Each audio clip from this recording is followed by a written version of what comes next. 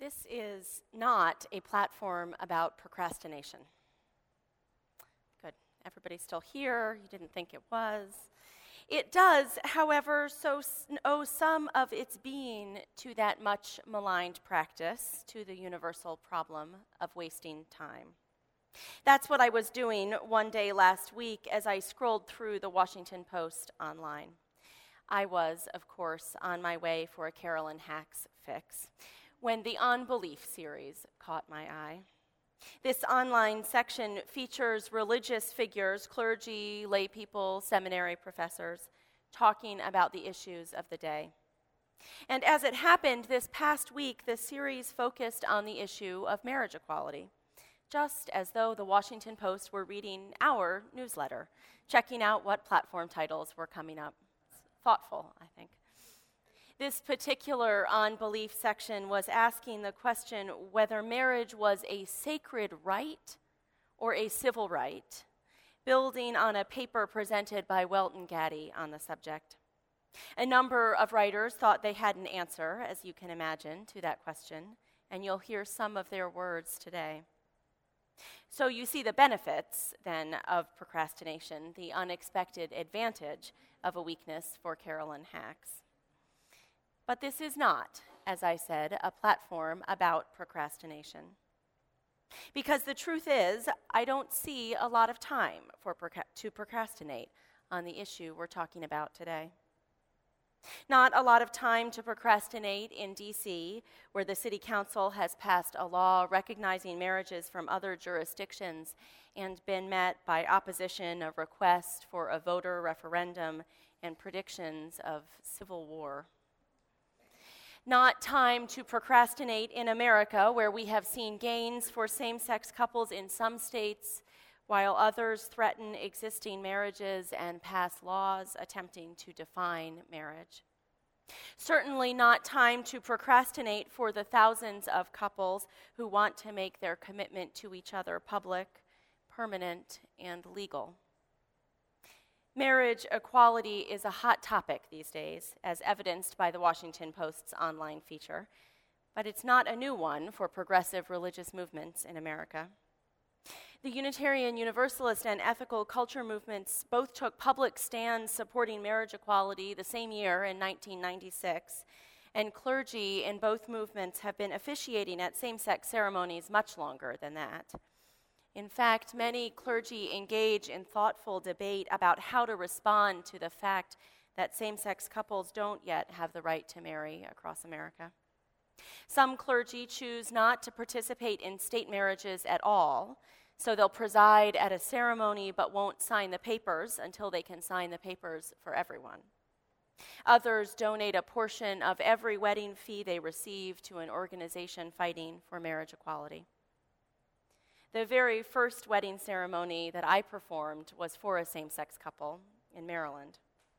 I've kept all their information with better detail than most of my records, and I'm looking forward to giving them a call and offering to do it again when I can sign more than a certificate in my office. I asked a few clergy from both the ethical culture and Unitarian Universalist traditions to share with me their thoughts on marriage equality. What religious values played a role? Michael Franch, a leader in the Baltimore area, put it quite succinctly when he said that officiating at same-sex marriages just made sense to him, and that coming up with reasons was like coming up with reasons for why we breathe air. Ann Clayson, one of the leaders at the New York Ethical Society, echoed his thoughts and added a list of religious values to support her stance. She wrote, unselfish, life-affirming love, commitment to an ethical union that deepens and heightens the couple's best selves, connection to the larger community in the desire to be recognized as a social unit. I loved Ann's response because it really lays out some of the core ethical culture principles that I think relate to our fight, our work for marriage equality, the reason that I think it calls to so many of us. First among those is our deep belief in the inherent worth of every person and the life-affirming love, as Anne puts it, that comes out of that belief.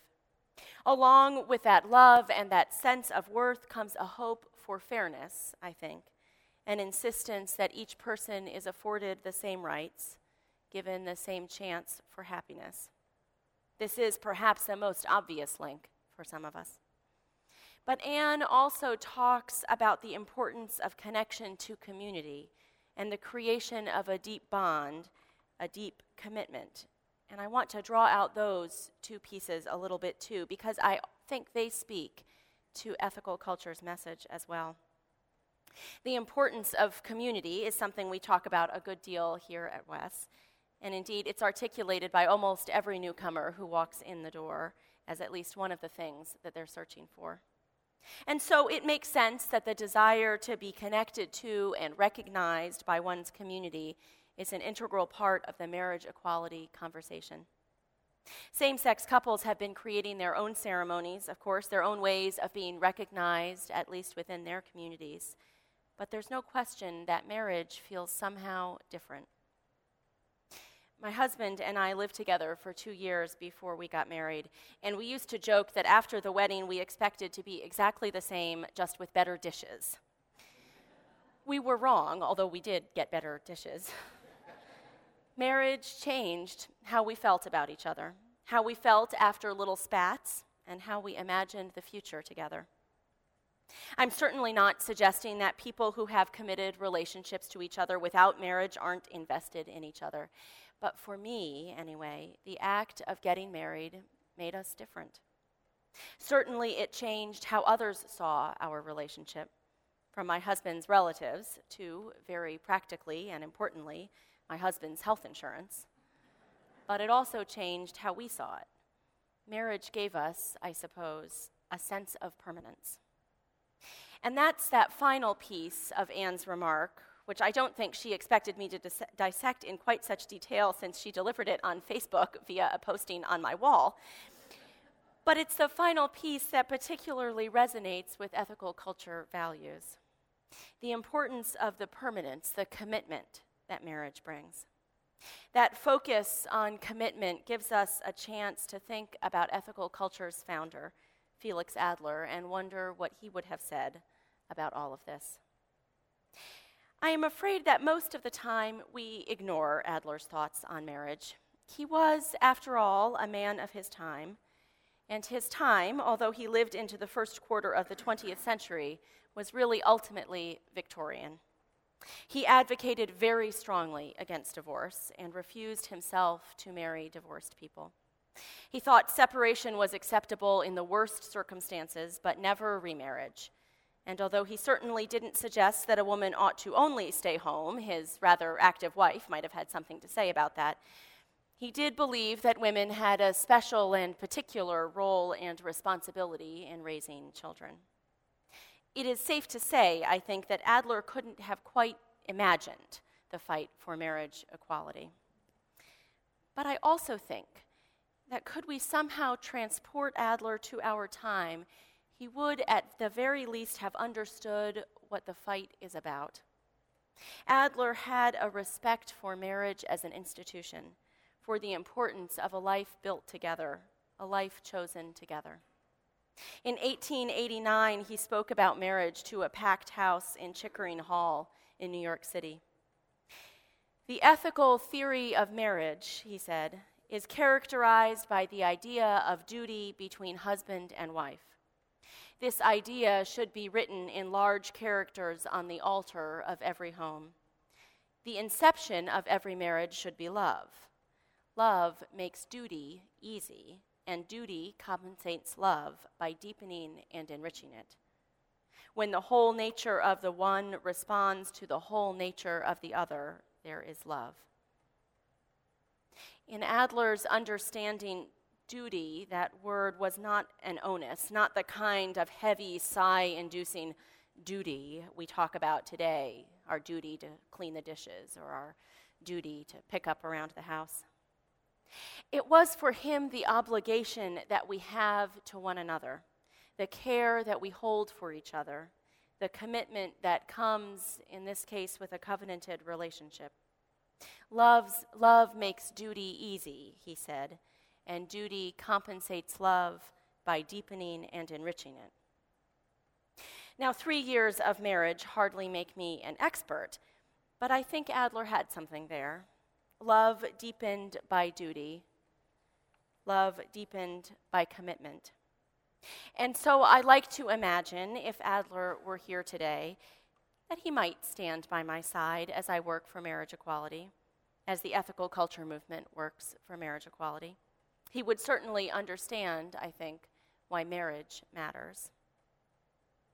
I told you that I would speak a little bit today about that special section in the Washington Post, that On Belief feature created, of course, in response to our newsletter posting, devoted to the question of marriage as sacred right or civil right. It's two different rights. I can't quite say them differently, but you know what I mean.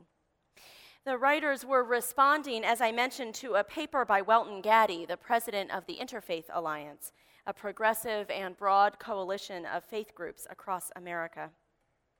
Gaddy's paper on same-gender marriage and religious freedom is subtitled A Call to Quiet Conversations and Public Debates, and it is an attempt to ask the religious community to talk about the marriage equality issue with civility and thoughtfulness. There are people of goodwill and faith on both sides of this issue and everywhere in between. Some of you may be in the in-between, and certainly our religious tradition holds at its heart a respect for difference of feeling, a commitment to open and honest dialogue, to learning from each other even while we proclaim our own truth. It is in this spirit that Dr. Gaddy attempts to present a new possibility, or at least a new aspect to the conversation, by calling out the difference between the rites of marriage that may be performed in a religious setting and the civil marriage that the state effects.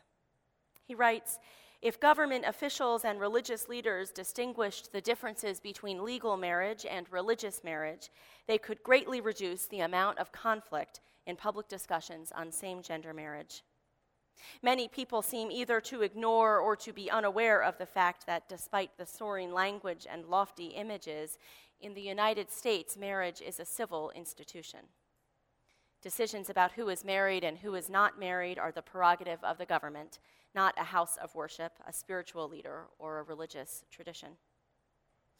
The Interfaith Alliance is known for working on separation of church and state issues, and this position, of course, is no exception. It's also certainly not entirely new.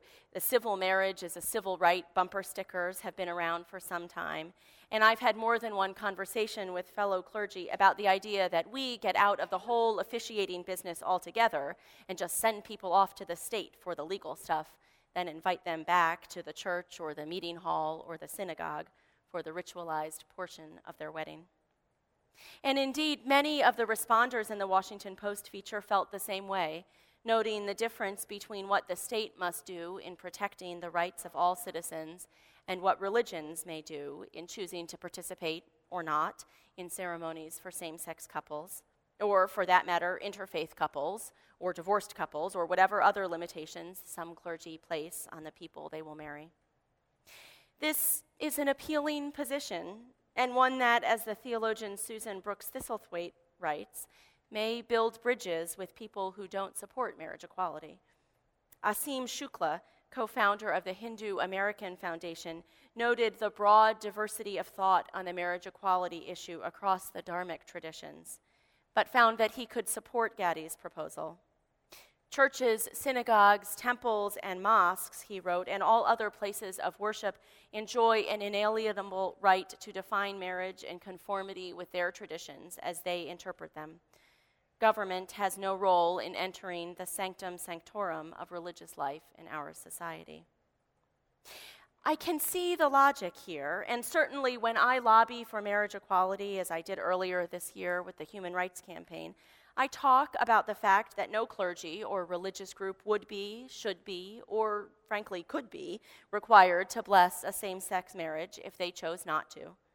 So there's a sense in which I support that approach, and coming, as we do, from a tradition that has long upheld the separation of church and state, I see the resonance with our own values.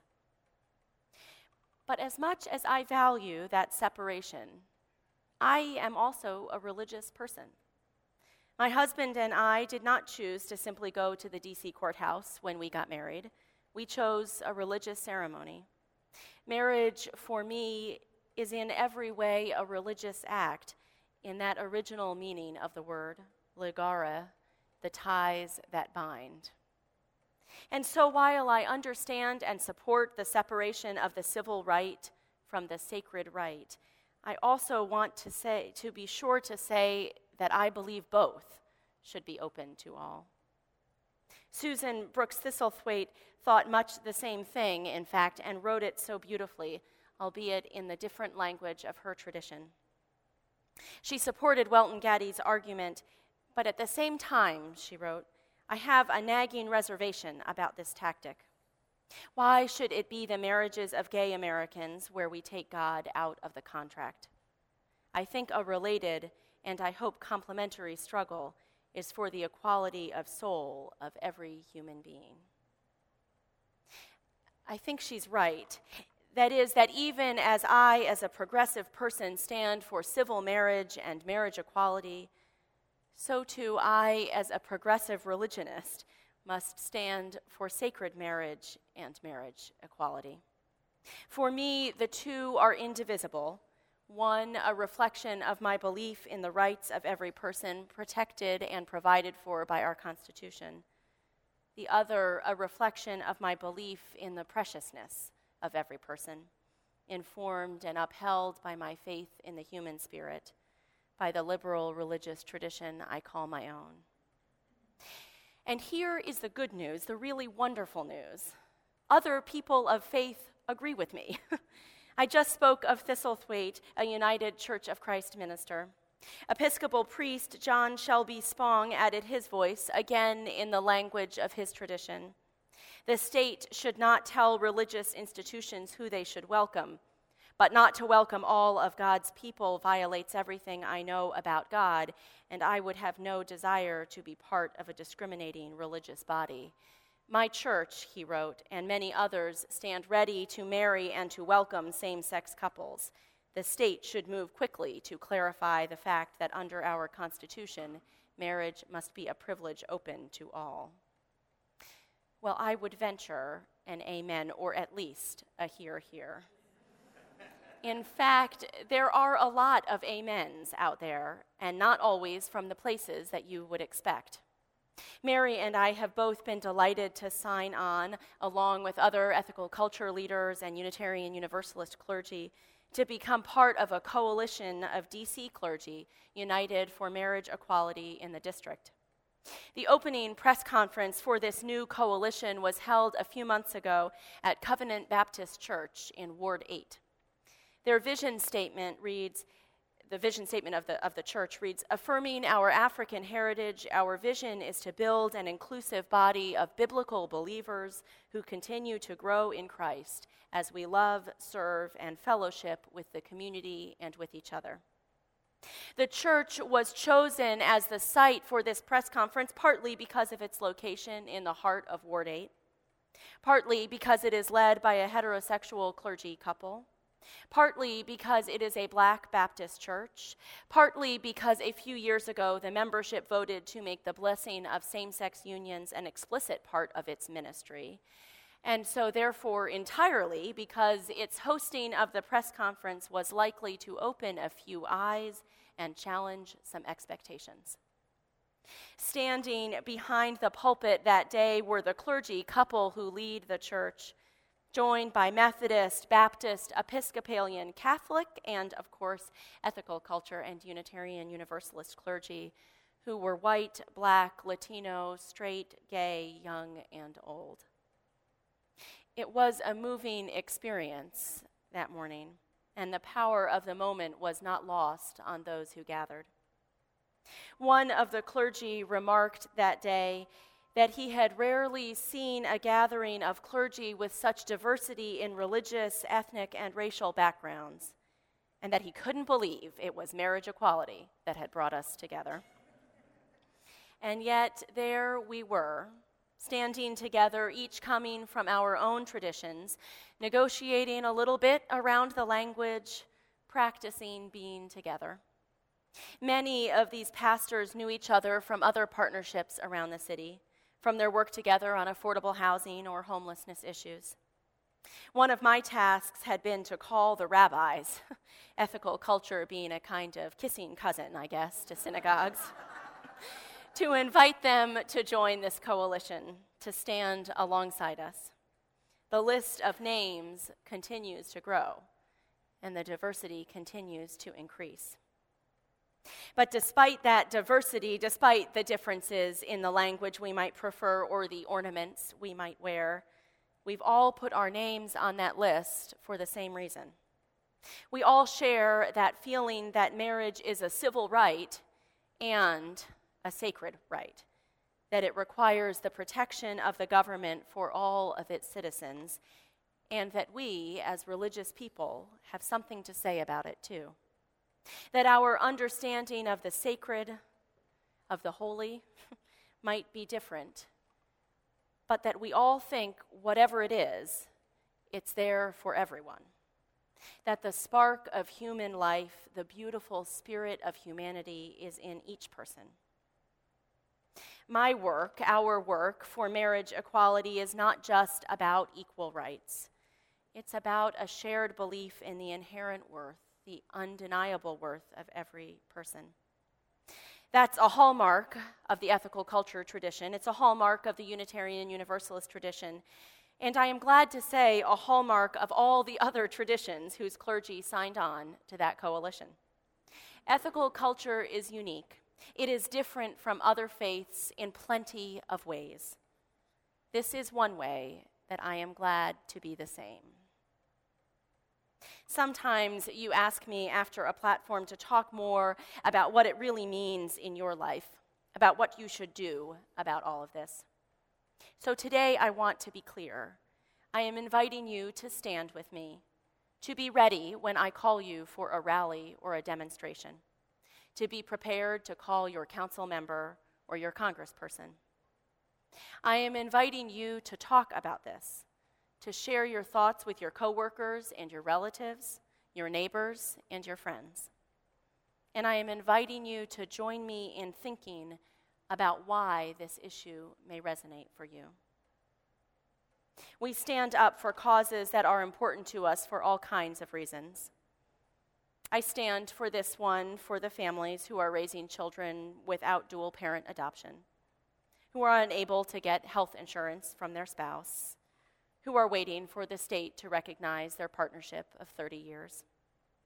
I stand for my own daughter so that when she grows up, she can marry whomever she loves. I stand for the principle of equality and fairness, for the rights that I think the Constitution promises. And I stand, like so many others, for my faith.